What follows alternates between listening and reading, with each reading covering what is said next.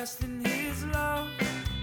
I will trust the Lord, oh my soul. So we're back in the Sermon on the Mount. We're actually about 2/3 of the way through it.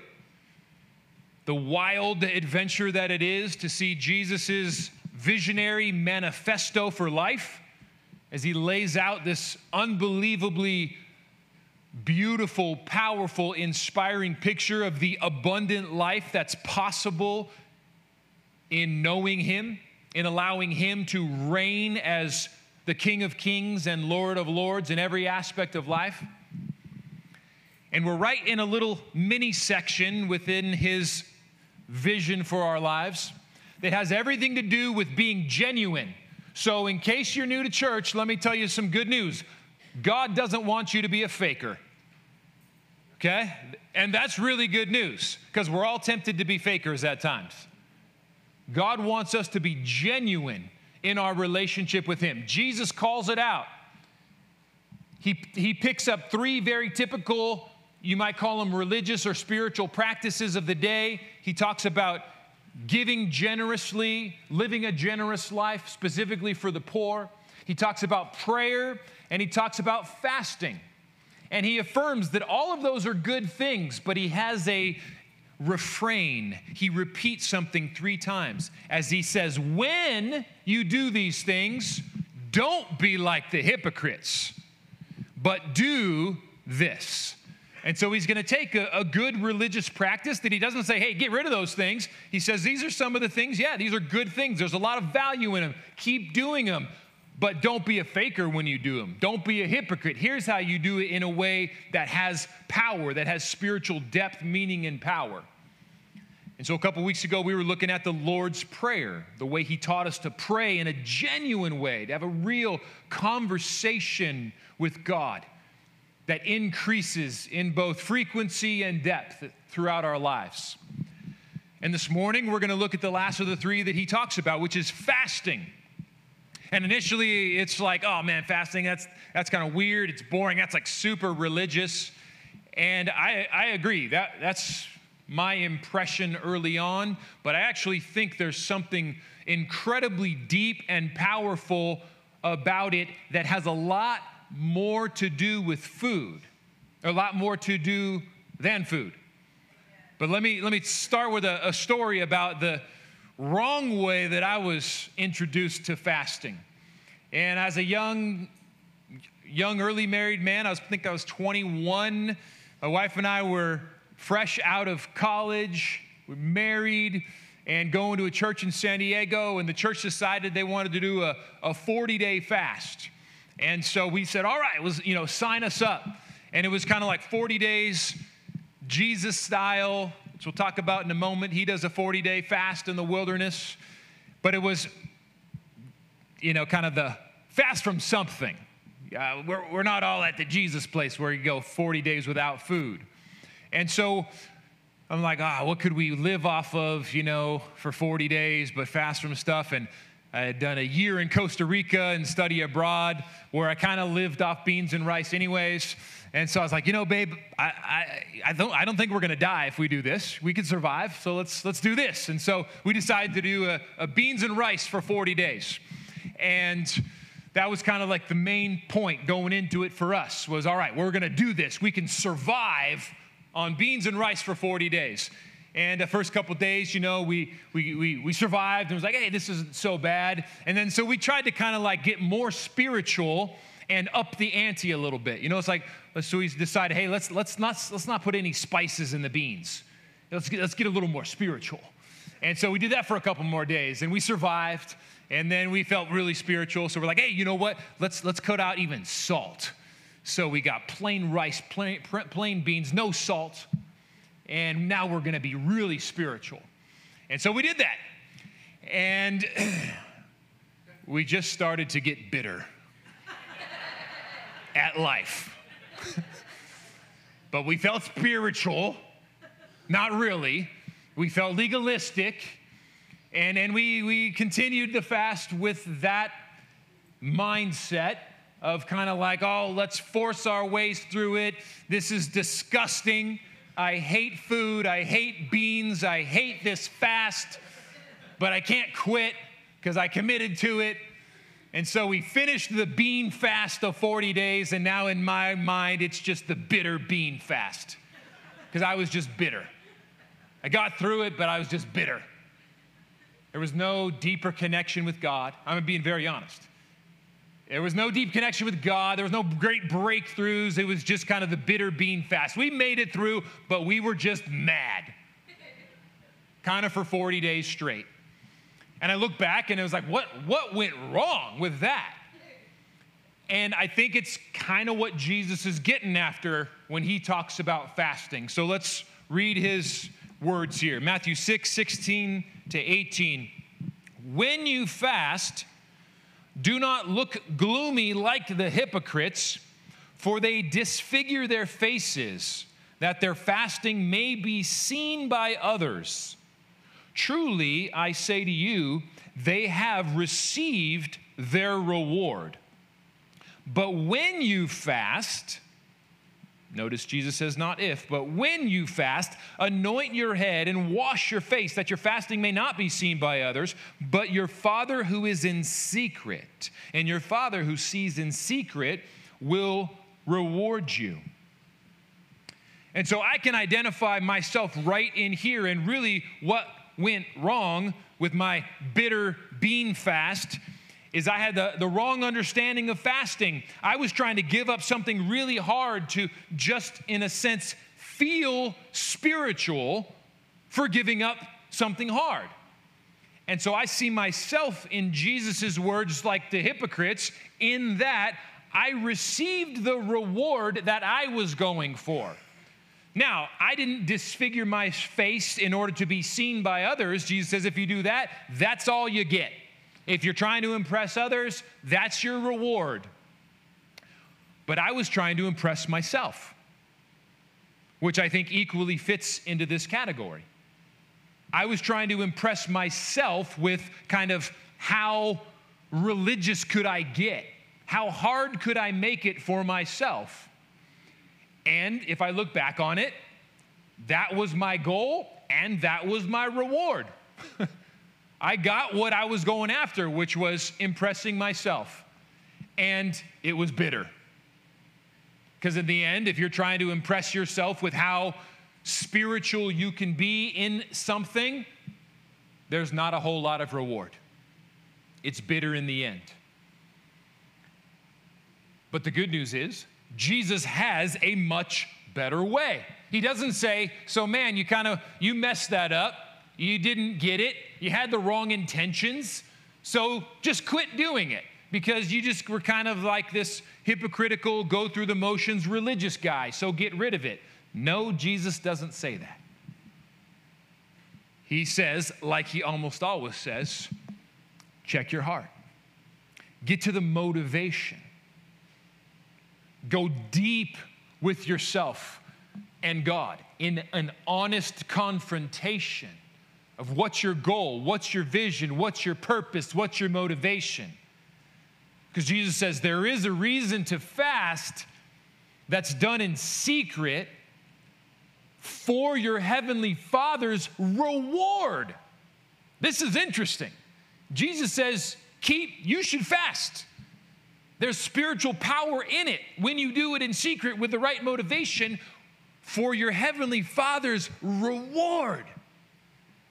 So I see that, I'm like, man, I really missed it because I was not looking for my heavenly Father's reward.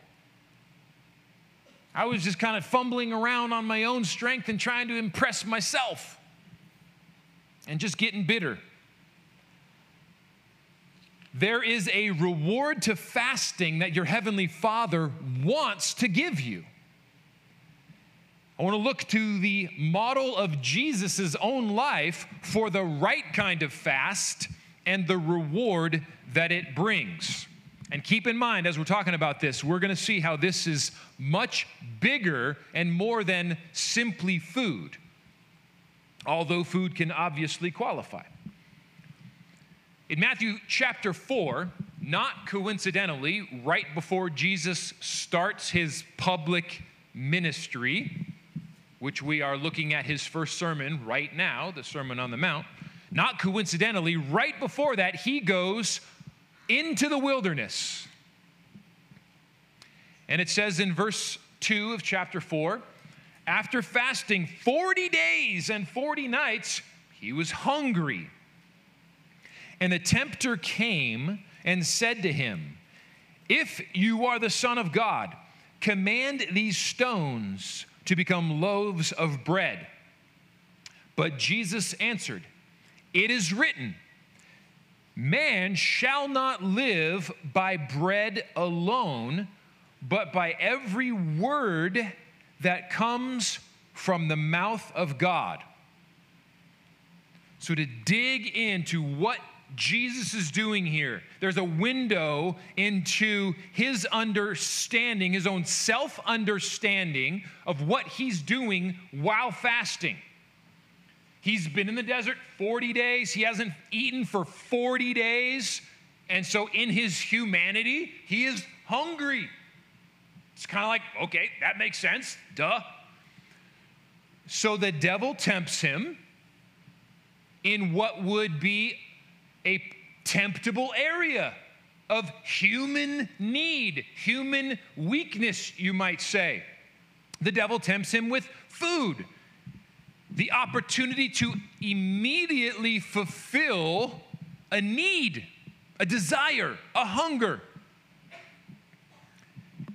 And Jesus responds to that opportunity for immediate satiation or fulfillment with an unbelievable response that goes deeper, way deep. Declares the truth that man shall not live by bread alone, but by every word that comes from the mouth of God. This is a quote from Deuteronomy, where God is talking to the people of Israel about how he has been faithful to lead them through the wilderness.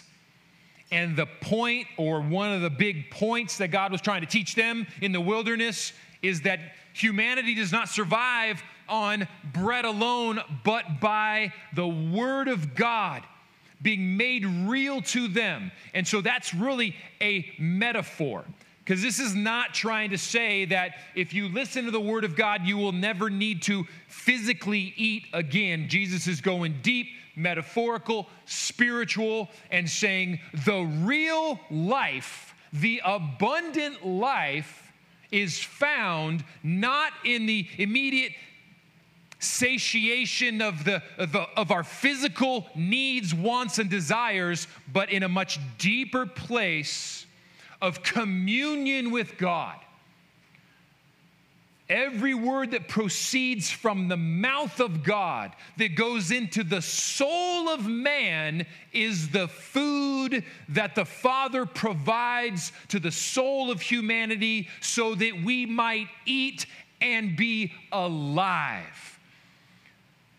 When Jesus quotes that and says, man shall not live by bread alone. That's his metaphor. That's his play on words. Life.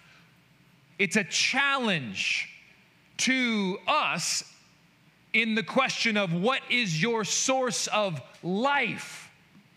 What are you going to be fully alive? In your vision for life, where are you going to build an abundant life? And Jesus shows us something incredible, which is that even in deep physical need, and this is where the physical can cross into the spiritual, and it can feel incredibly spiritual when you're physically in need. And Jesus shows us, like, even at this moment of real, great physical need, there is an opportunity there to do something very deep, which is to learn how to make sure that we are not turning our soul to be satisfied by things that are not God himself. It's really, really profound. The reward of fasting that Jesus models, that he is going after, is quite simply communion with God. More of God's presence. And what Jesus models for us, he says no to a current desire because he is seeking the reward. He has a vision for the reward that is coming, for the reward that is a gift from the Father, which is more of God's presence, more communion with God, more of the life, the abundant life that is found in the communion with God's presence. So he leaves for us a fantastic example that then he teaches from his own experience and says, when you fast, don't do it for these religious external reasons of just trying to feel spiritual or look good on the outside or impress yourself. Do it, have the heart motivation where you are seeking the reward of quite simply more of God's presence, more communion with God, more connection with God. So to begin to think it through in our life, we've got to start to put some verbiage that helps us connect with the reality of fasting being a lifestyle for Jesus, a way of life that actually is far more than about food. So I want to give us some just memes, so to speak, some thoughts, some hopefully inspiring and challenging ways to think about our lives and fasting. I believe from Jesus what we see is that fasting is not about a set of legalistic no's. It's about cultivating a disciplined life of choosing the best yes. So thinking that through a bit, applying it to Jesus' own life. It's not like having a meal is a sin. It's not illegal. Far from it. We actually physically need it. So this is not even talking about things that the fast from that are unhealthy for us. Jesus said no to food at that moment, at that particular moment. He said no to feeding his physical hunger impulse because based on his vision and in that moment of fasting, the disciplined choice he had made, he said no to fulfilling that impulse, that desire, that hunger, in order to not be distracted and derailed from his vision and choice to just seek God's presence. So what we see in Jesus is that fasting is not about religious legalism, like I thought. Just do something spiritually hard to feel cool about yourself. No, don't even try it. Let me save you the bitterness. It's not worth it. No, fasting is about cultivating disciplined choices toward an abundant life. Another way to say this is that God's goal in our lives is not to restrict you from real pleasure. God's goal is to point you to the highest and greatest joy, which is intimate communion with Him. That is the greatest reward. And fasting as a lifestyle, which we'll get to a little bit more in a moment, that's what it's about. Isaiah 55 says it like this: Come, all you who are thirsty. So Jesus was thirsty. He was hungry in the moment, right? Come, all you who are thirsty, come to the waters. You who have no money, come buy and eat. Come buy wine and milk without money and without cost. Why spend money on what is not bread? Your labor on what does not satisfy. Listen to me. This is God talking. This is an altar call in the Old Testament. Listen to me and eat what is good, and you will delight in the richest of fare. That's the invitation from God to delight in the highest possible source of joy that the human soul is made for, and that's communion with God. And so fasting can become this critical kingdom practice because it really teaches the soul discipline, which produces self-control, where you learn to say no to impulse in order, and here's the key, to build an abundant future of communion and connection with God. And that's where it gets to become a lifestyle. Because, come on now, be honest, saying no to impulse is hard. Is it not? And especially in our culture, where we are taught to follow your impulse, feed your impulse. Lots of people make lots of money when they can teach us to just feed on impulse. Buy this now. Get this now. Consume this now. You need this now. It's on demand. It's a drive-through. It's a grab and go. It's quick. It's easy. It rings, dings, pings, and notifies, and you don't have to do anything except consume it. Follow your impulse right now. I would encourage all of you as a challenge to just go through the day and think about how many times impulse is appealed to throughout your day, where you feel this quick urge to just go after something. It's both internal and external. Our culture tells us to consume our way to happiness, follow your impulse, and any restriction on impulse is some kind of oppression. Oh, they're just trying to hold you back. And we have to follow the model of Jesus if we want the abundant life. We have to recognize that that is a lie.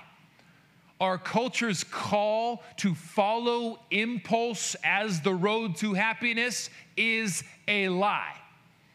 It doesn't work. It's not what the soul is made for. Fasting is about learning how to say no to instant gratification in order to build an abundant life of communion and connection with God through intentional choices. Intentional, disciplined choices. So if you think about your future, and if you want it to be an abundant life of communion with God, so there's your vision for your future. An abundant life of deep and increasingly intimate, real, powerful, soul-satisfying communion with God. You will never get there if you just follow impulse. Jesus models fasting as a lifestyle because you will get there if you build toward your future on disciplined, self-controlled choices that build communion with God.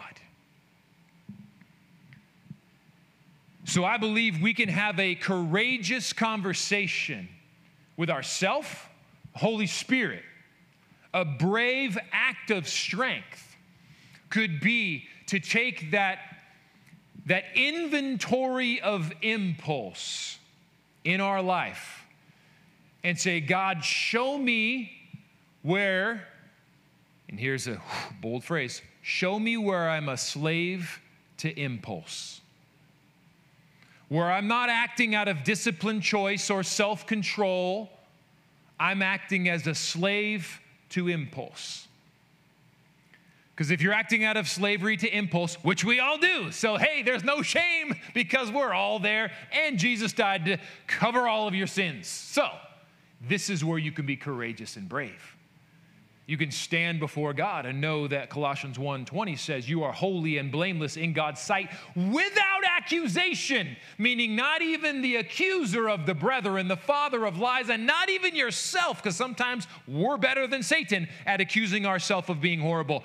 But according to the perfect blood of Jesus, right now, as we have trust and faith in him, we stand before God. Colossians 1 says, holy. Do you know what holy means? Holy. Perfect, like God. Because of Jesus, you're wrapped in his righteousness. And what that does is gives you the courage to say, well, since I'm already perfect in your eyes and I'm right with you, now I want to be closer to you by getting rid of that junk that's holding me back. And if you are a slave to impulse, that's junk that's holding you back from deeper communion and fellowship. So the courageous prayer, the impulse inventory is, God, would you reveal to me any place where I act at times even as a slave to impulse? See what he says. A few possibilities just to throw it out there. Food, easy, sweets, desserts, just impulsive eating. Is it a disciplined, self-controlled choice, or is it just kind of impulsive slavery? And you know what's a little bit dirty, I'll be honest, is that right now, food companies, love of money, the root of all kinds of evils, they are genetically engineering sugar to be addictive like a drug. It's not natural anymore in almost any fashion. And brain scans of the sugar that is in today's food shows the same kind of dopamine hits with drugs. And I'm just saying that to say the facts that we're being lied to and we're becoming the product. They are getting us addicted. And that's why when you have a little bit, you start to get that craving. Like, why isn't it that's like, oh, I had a little something and now I'm good. It's like I had a little something and I want some more. We are being taught to crave because even chemically in our brains, the more addicted we are, the more profits they make. So that's a real battle in the world we live. Am I a slave to those cravings? What about screens? It's the same exact story behind the scenes.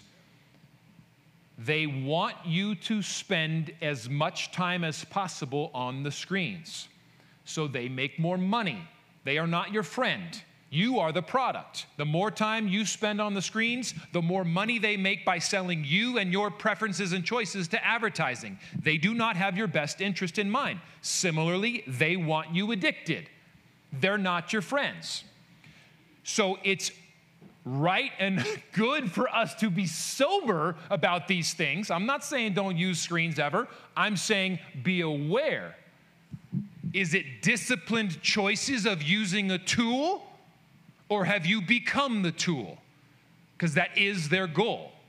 And if you feel that, I feel it. Oh my gosh, it's like, I tell my wife, if you're not using the computer, close the screen. Because if I walk by the open screen, I feel the addiction of I have to check my email.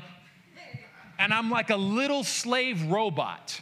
I have been trained to need it. And it's like, I checked it 10 minutes ago. The world is not on fire. If it's on fire, I'll get a phone call. I don't need that. I can feel my brain. But here's where it messes you up, if the goal of Jesus is saying to be in peaceful, constant, ongoing communion with God, but this little thing is pinging, dinging, and blinging and getting me constantly frenetically distracted, that's the opposite of that peaceful, ongoing connection with my Father. That is what I'm made for, that honors God and satisfies my soul. And so it's not like, oh, email is sin, just like food isn't necessarily sin, but if it's the place I'm going as my sole source of satisfaction, or trying because I've got these propensities of addiction, what it just means is you're missing out on what the soul is really made for. That's what Jesus is going after. Man does not live by emails alone, but by every word that proceeds by the mouth of God. You could insert anything. Man does not live. The point is, what's your source of life? Man does not live. Man will never experience the abundant life by sweets and pings and dings and social media and all these various things that where we feel those impulses. The abundant life man will live, be fully alive by communion with God. And so fasting can become and I believe should become a lifestyle, in the sense that really deep down what fasting is about the intentional, disciplined choices with self-control of building an abundant life of communion with God. And that is going to, as a byproduct, we're going to say no to a lot of things. And what we're certainly going to say no to is the slavery to impulsive desires, because that will never build the abundant life of communion with God. That happens through the disciplined, self-controlled choices of feasting on God. And so maybe the encouragement is, it's as you've made maybe that inventory, that list, and man, you can keep going on. Time is a huge one. Impulsive uses of time. One of the greatest gifts God's given us is time, to be disciplined and intentional about how we use it. As my wife was talking about a couple weeks ago, this picture of like the big rocks in our jar. We only have time for so much, so put in the priorities first. Those things that are helping us, according to God's word, feast on Him and get to know Him and grow in our depth with Him. Prioritize that instead of being ruled by the schedule, where I don't have any control. I just don't have time for God. I don't think that's going to go well when we stand before Jesus at the end of our days. I'm sorry, Jesus, my calendar was just so busy. I don't have time for you. But it wasn't my fault, it's my calendar. I wouldn't be confident in that answer. But it's the world we live in, right? If I'm not disciplined and intentional about my choices, about what to feast on in my time, then I'm owned by my calendar.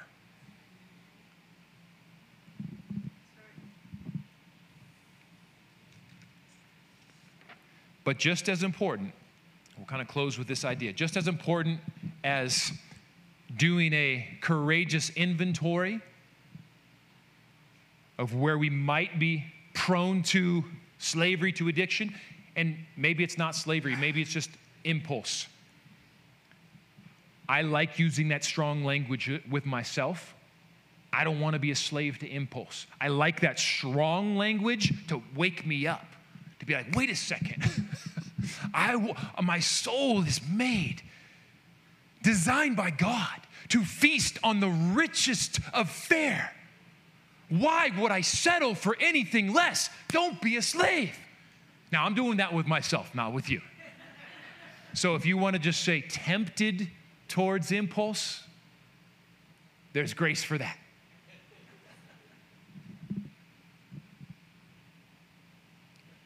Let's close with this idea from the Apostle Paul. In 1 Corinthians 9:26, he just talks about his own life of discipline. And it fits exactly into a lifestyle of fasting. He says this. He compares himself to an athlete. Every athlete exercises self-control in all things. They do it to receive a perishable prize. But we do it, that's the implication. So what's he saying? He's saying we exercise self-control in all things. So I do not run aimlessly. I do not box as one beating the air. I discipline my body and keep it under control, lest after preaching to others, I myself should be disqualified. And so we all know athletes, and if you watch any sports whatsoever, that's one of the very cool things about sports is they appropriately elevate discipline. After anyone wins a world championship, they interview them and they elevate discipline. No one ever says, well, I took the summer off, I got fat and lazy, I drank a lot, I didn't exercise, but I just won. That's not a good commercial. The good commercial is, I was in the gym at 5 a.m. when no one else wanted to be. I was there first. I was there last. I pumped this iron. I did this. I worked harder than all of them. I had more discipline than I've ever had. I worked my own butt off, and I drank this fancy drink. And now I'm a champion. You need the drink of the Spirit. Oh, that's good. Oh, that's good. You need that discipline, and He'll provide the drink. He'll provide the living water to make it happen. But discipline is our part. It is our choice. Why do you think Apostle Paul says that? I discipline myself in all things. That's personal responsibility for where you are, with the choices you are making in your life towards the vision of more of Christ. And I love this word self-control in here.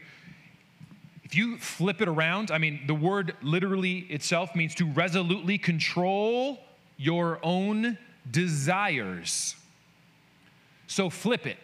If you don't have self-control, you are controlled by your desires. And they're not talking about Christ. Talking about those impulsive, fleeting things that don't satisfy and don't honor God. And so self-control actually to a Christian who sees themselves like an elite athlete or wants to be an elite Navy SEAL, an elite follower of Jesus, so to speak, I want to discipline myself in everything so that I'm not controlled by my desires. I'm not controlled by fleeting impulses, but I have made disciplined choices towards the abundant future of knowing God in unbelievable ways.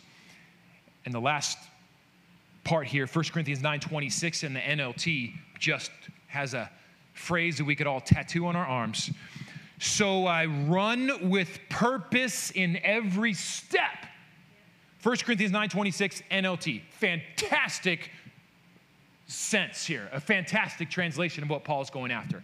I run with purpose in every step. It shows both the vision. I have a purpose set before me of knowing God, communing with God, wanting that to be my highest goal in this life is to know God and therefore then be transformed to be like Him. And I need and I need discipline to do it. I run with purpose in every step. That is showing a discipline, a self-control of intentional choices toward the building of your abundant life with God. So in all of these things, fasting as a lifestyle brings joy and freedom. So that's got to just wash over us with good news.